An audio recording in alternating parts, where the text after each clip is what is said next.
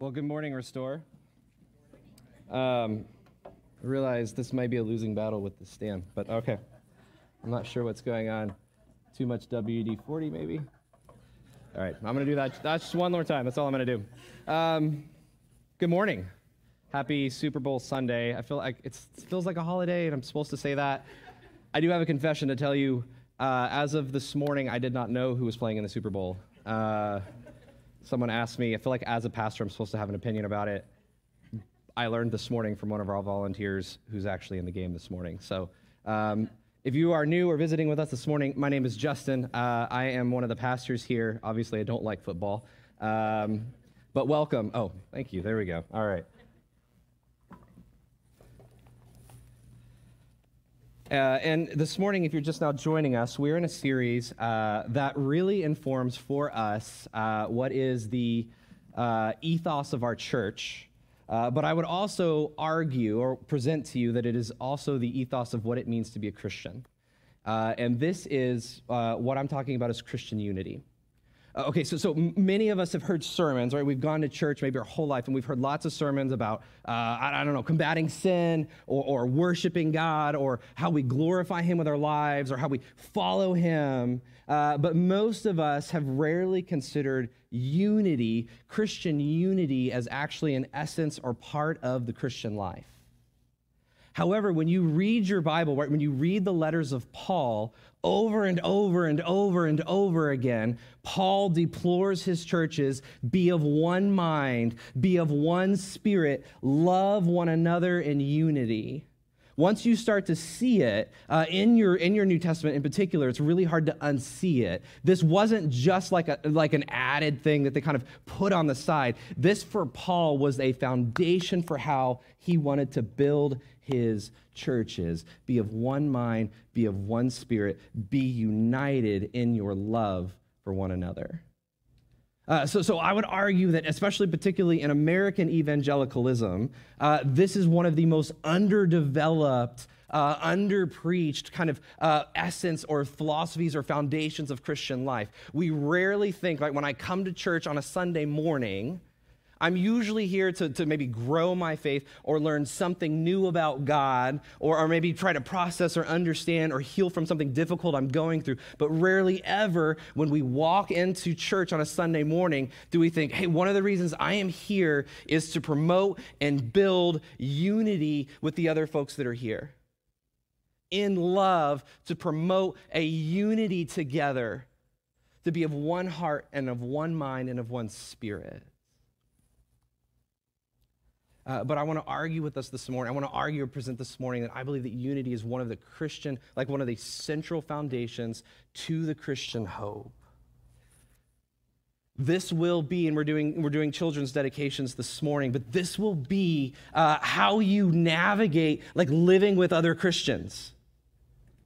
Right, so if you're married, like if I were to, I'm not going to ask anybody to raise your hand, but like if you think in your life right now, every Christian that you know, whether it's your spouse, whether it's somebody in your small group, do you agree about everything about God together? Like, is there anybody in your life that you would say, I am 100% on the same page about God as you?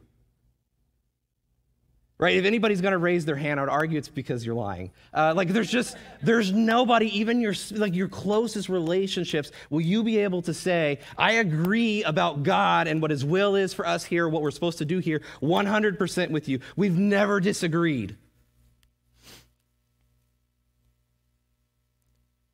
And part of what happens in marriages, this can happen in families, this can happen in parental relationships with children, this can happen in relationships in the church, is part of what happens is as those differences start to develop, as we start to find nuances in our faith, we have one of two options. There's really two options. There's one, I can make an enemy out of you.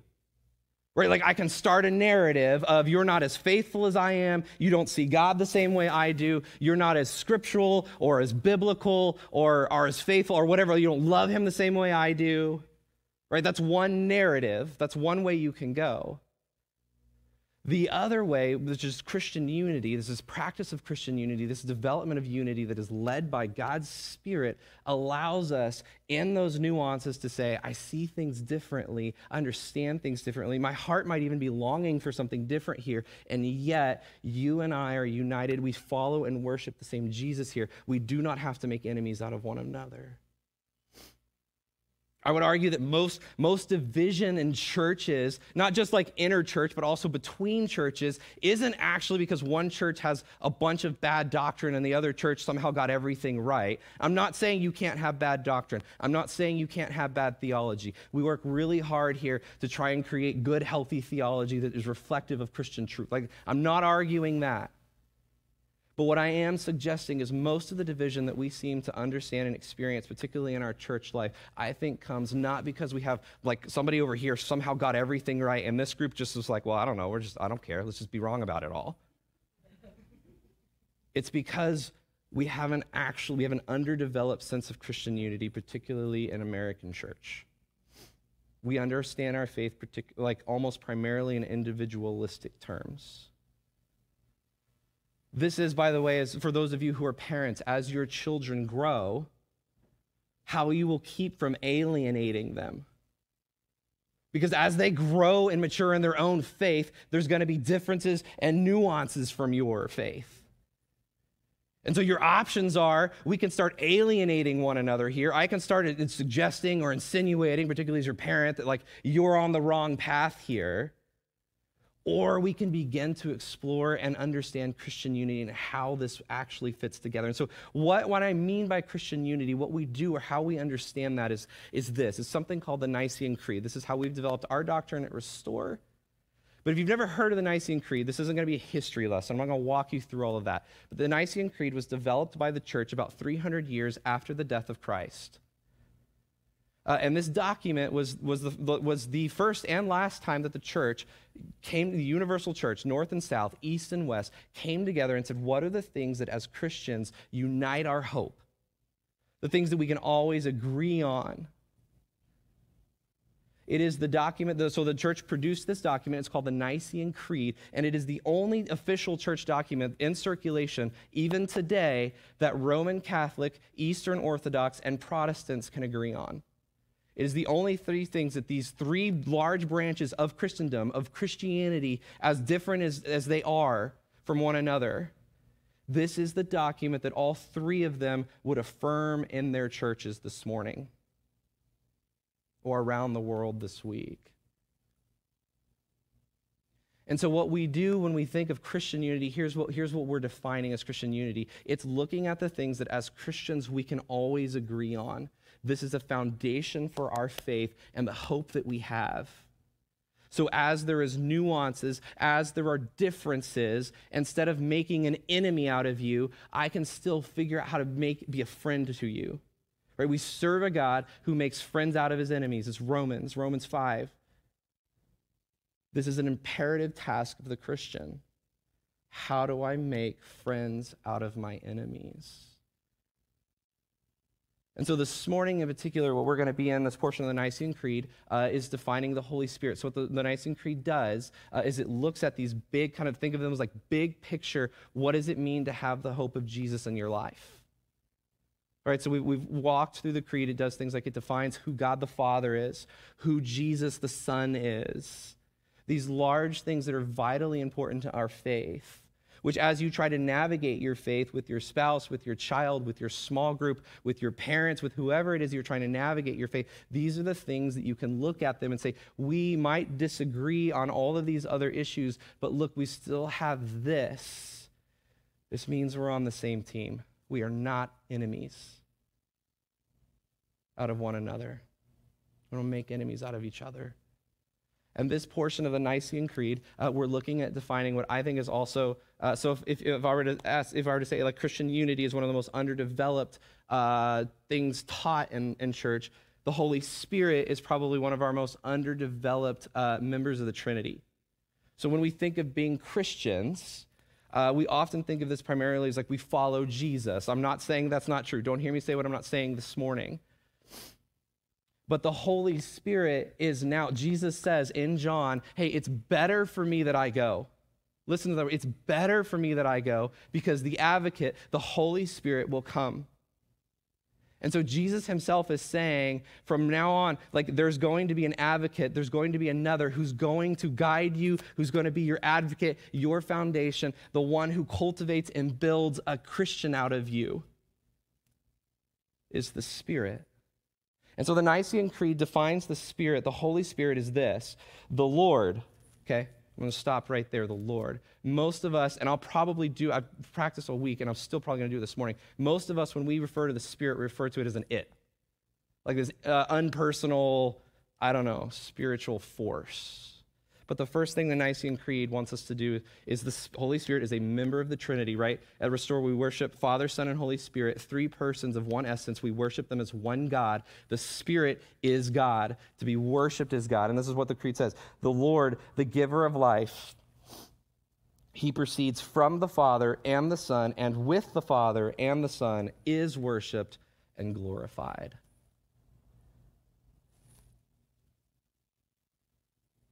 So here's what I'm going to propose this morning as we walk through the Holy Spirit. Is if I were to ask you this morning, hey, what is God's will for your life? What would you say? If I were to ask you this morning, how do you determine God's will for your life? What would you say? It's a pretty common pastoral discussion I have with people. Like they ask the question, do I marry this person? Do I not marry this person? Do I take this job? Do I not take this job? Do I leave this job? Do I not leave this job? Right? Do I move here? Do I not move here? Like we often think of God's will in our life as often as like forks in the road. Like we're making a bunch of different decisions. We got to figure out which the right one is. Okay, we often view God's will for our life a lot like we view like making financial decisions, right? For those of you who invest, right? I have two options here, two stock options. Which one do I take? Which is the right one?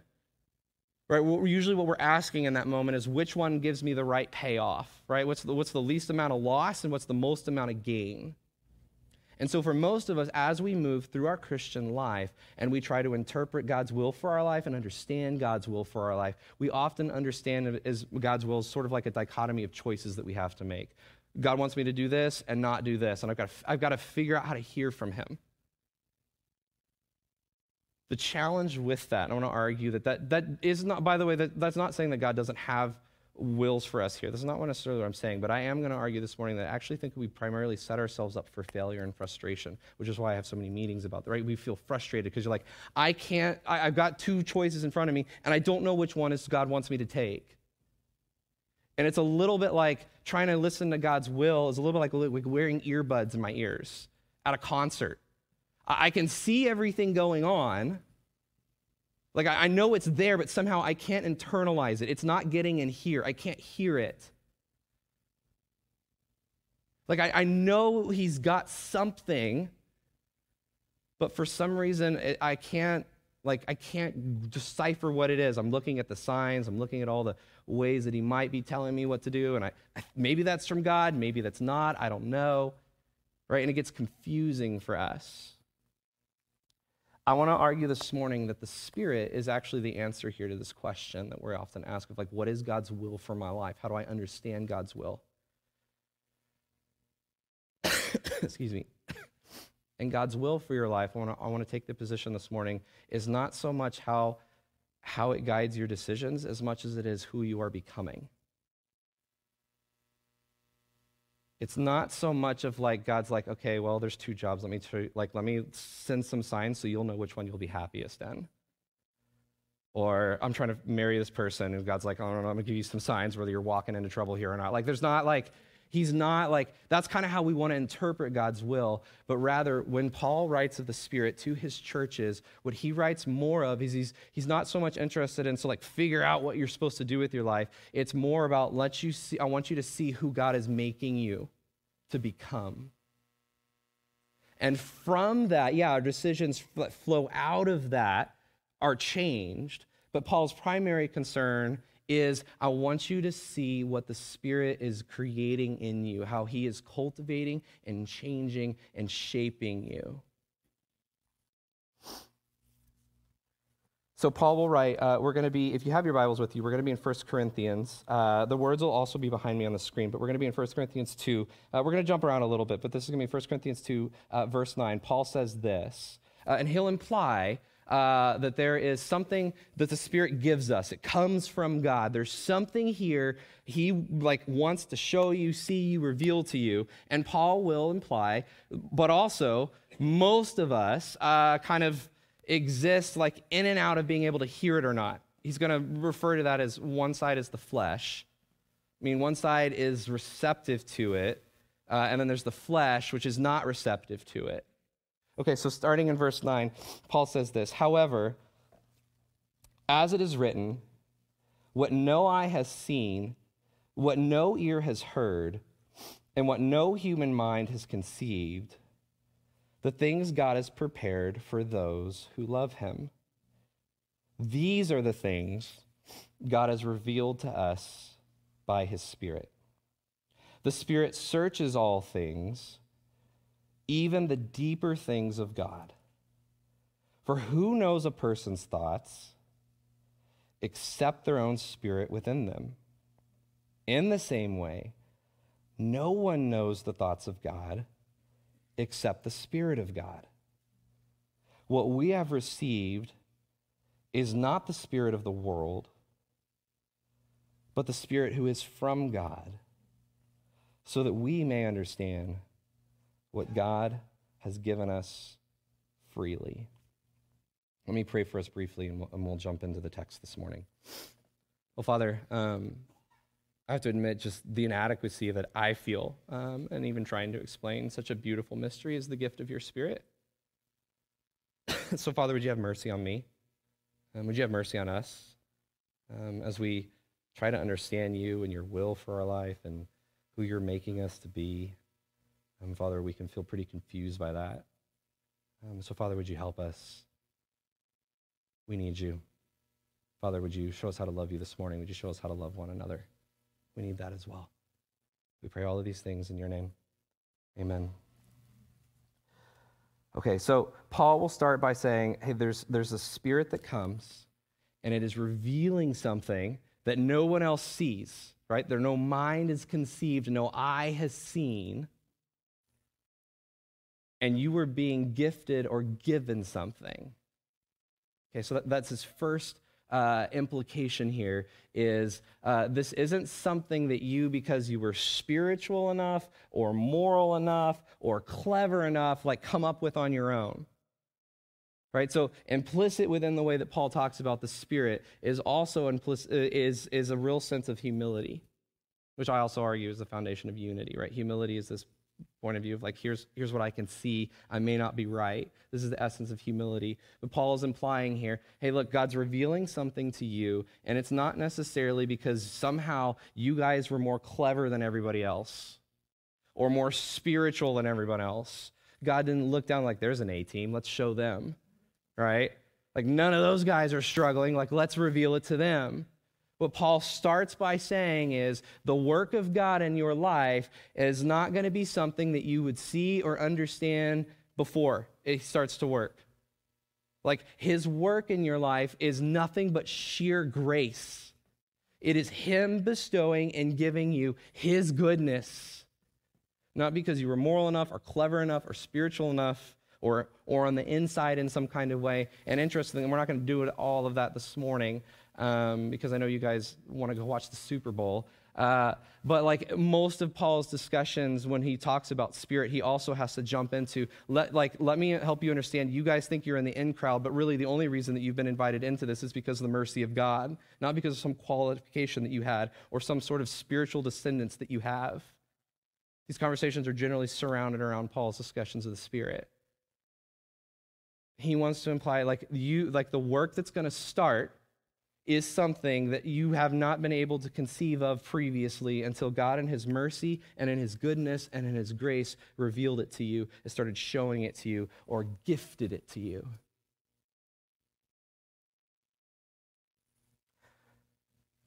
So what is it, right, what is it that he's actually giving us? What is it that's coming from God? Okay, this is the question we're asking this morning, right? So we started the question of like, well, how do we discern God's will in our life? Well, I want to argue that it's primarily through the work of the Spirit in our life. But what is it that he's doing? How is it that he's working that actually helps us do this? So when you walk out today and you face a variety of complex issues through life, through parenting, through work, through marriage, whatever it is that you're facing, what is it that's coming from God that's going to help me in those decisions? Because right now we're off to basically, I can't understand it. Right? Paul's starting off with, you cannot conceive of this without the mercy of God. He goes on to say, starting in verse 13, this is what we speak, not in words taught to us by human wisdom, but in words taught by the Spirit, explaining spiritual realities with Spirit-taught words. The person without the Spirit does not accept the things that come from the Spirit of God, but considers them foolishness, and cannot understand them because they are discerned only through the Spirit. The person with the Spirit makes judgments about all things, but such a person is not subject to merely human judgments. For who has known the mind of the Lord so as to instruct him? And here's where Paul is going to land with all of this. These next words, listen to them closely. But we have the mind of Christ. So we are given something that comes from God that ultimately creates in us the mind of Jesus. This is what Paul's getting at here. It's forming in us and cultivating us in us from the inside out someone that looks like Jesus, that loves like Jesus. Okay, so we often, when we think of the Spirit, particularly, and I understand at Restore, there's a variety of traditions that you guys come from. Some of you come from charismatic backgrounds. Others of you come from more evangelical or Bible church backgrounds or high church backgrounds. And so I want to say a couple of things, just caveats here. One is we often think of the Spirit as something that comes like periodically, like it descends on us. And then we get super spiritual. Or there's speaking in tongues, or there's great healings, or there's prophecies. Now, I am not saying that those things do not happen. Restore, our official position is we acknowledge spiritual gifts. If that's your tradition, I want to respect that and acknowledge that that is absolutely a way that the Spirit manifests himself. Okay, there's nothing false or wrong or invalid in some of that. Okay? But we often think of, particularly in our circles, as the Spirit is something that kind of descends on us periodically. Like we get gifted with it. We become super spiritual for a moment, all right? We're filled with the Holy Spirit is a term that sometimes people use. Now, Paul will actually take the position in Corinthians that this happens. This is how the Spirit will actually work among you. Some of you are gifted in prophecy. Some of you are going to be gifted in healing. Some of you are going to be gifted with tongues. Like there's going to be some actual, real, spiritually powerful manifestations of the Spirit. He's not invalidating that. He's not saying that that's wrong. However, he does say this in 1 Corinthians 12:13. Here's what he's saying. He says, eagerly desire these gifts, right? Eagerly desire the greater gifts. When he's using that word, and we can't read all of that because we don't have time this morning, but he's talking about spiritual gifts, the prophecy, speaking in tongue. Eagerly desire these things. But then he does say this, and yet, I will show you the most excellent way. I will show you the most excellent way. Okay, here's where he's driving home his point again. You're becoming the mind of Christ, and this is in 1 Corinthians 12, and then he immediately jumps into 1 Corinthians 13, which is a passage, even if you've never been in church very long, you've probably heard this verse before. If you've watched Wedding Crashers, you've heard this verse before. It's 1 Corinthians 13. It's the love chapter. Love is patient. Love is kind. Love keeps no records of wrong. We think of that list, and actually, I refuse to preach that passage at weddings. Sorry if I do your wedding. Just know you're not getting that. Owen Wilson and Vince Vaughn ruined it for me. I can never preach that and not see them taking bets on it. But putting that aside, the real reason I don't actually preach about that is because we've heard that over and over and over again, and we think that this implies to romantic love only. But Paul's not speaking of romantic love in this at all. He's speaking to you guys and me. He's speaking to the church. And he's speaking, right, so all of this foundation, I know we're moving quick this morning, but all of this, the Spirit has come, it's giving you something, it's opening, see, I did it right there, He is opening your eyes. He's driving this point, and he's landing here in 1 Corinthians 13. So what is it that the Spirit is giving you? Here's what he says: if I speak in tongues of men, of angels, but do not have love, I am only a resounding gong or a clanging cymbal. If I have the gift of prophecy, he's saying these words after having a discussion on spiritual gifts. So he's not being sentimental. He's making an argument. If I have prophecy and can fathom all the mysteries and all knowledge, and if I have faith that can move mountains, but I do not have love, I am nothing. Here's what the Spirit is opening the reality of our life to. It's love. This thing that we sometimes struggle to understand and the world doesn't see. It's not these deep mysteries. Prophecy is a beautiful thing. Paul doesn't say that we shouldn't prophesy. It's not healing. It's not these deeper revelations of the Spirit. What Paul wants them to see is the work of the Spirit in your life is cultivating in you a heart of love. The mind of Christ. 1 John 4, God is love. John's not being sentimental with the way he expresses that as a theological statement that we need to unpack and understand and digest. Jesus is the manifestation of God's love. The Spirit in your life isn't working so much to show you how to make the right financial decisions or which home to buy or which job to take. What the Spirit is doing in your life is, regardless of which job you take, regardless of which home you buy, regardless of which person you marry, that he cultivates in you a spirit of Jesus, of love, of patience, of gentleness, of meekness. This is the primary purpose of the Spirit in your life.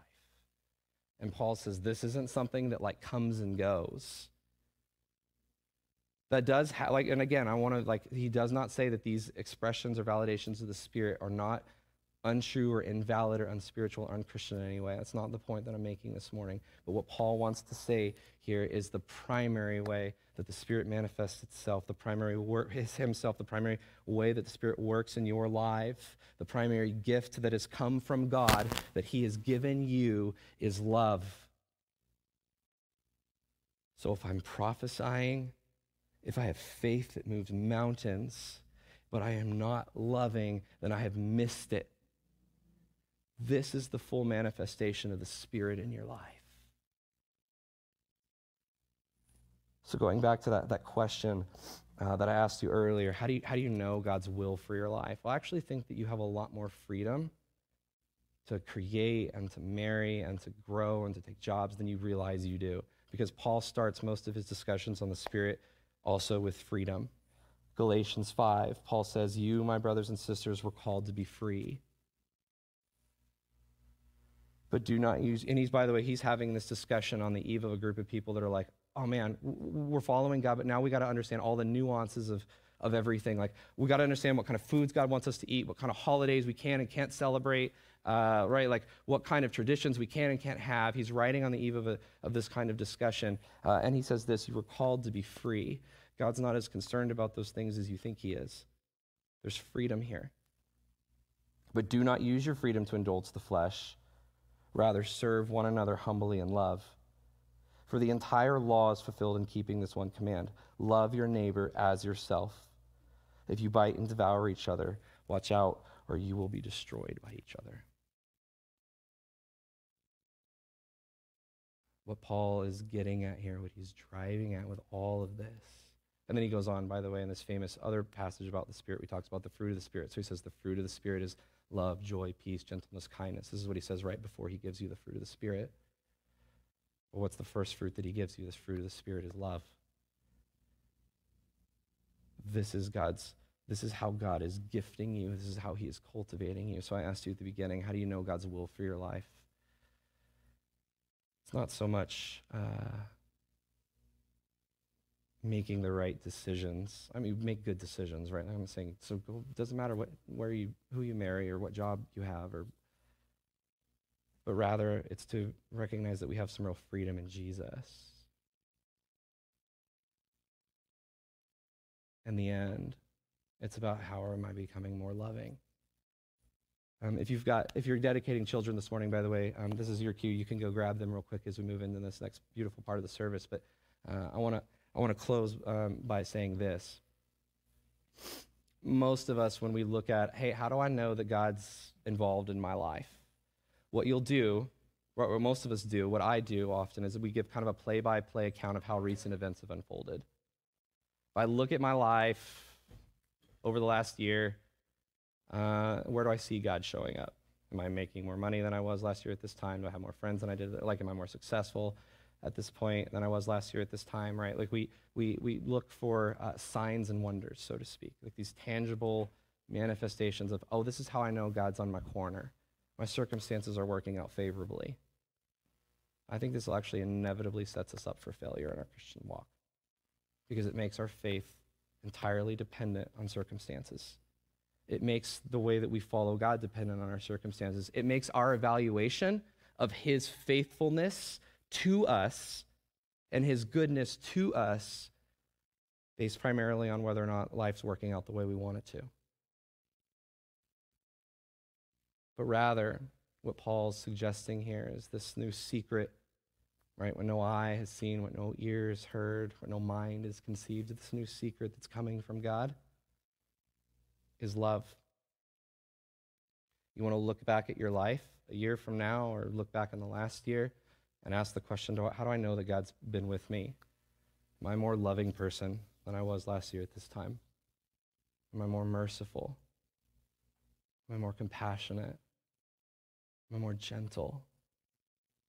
Right? This is Paul, again, I want to go back to, this is Paul's primary manifestation of God's will for your life.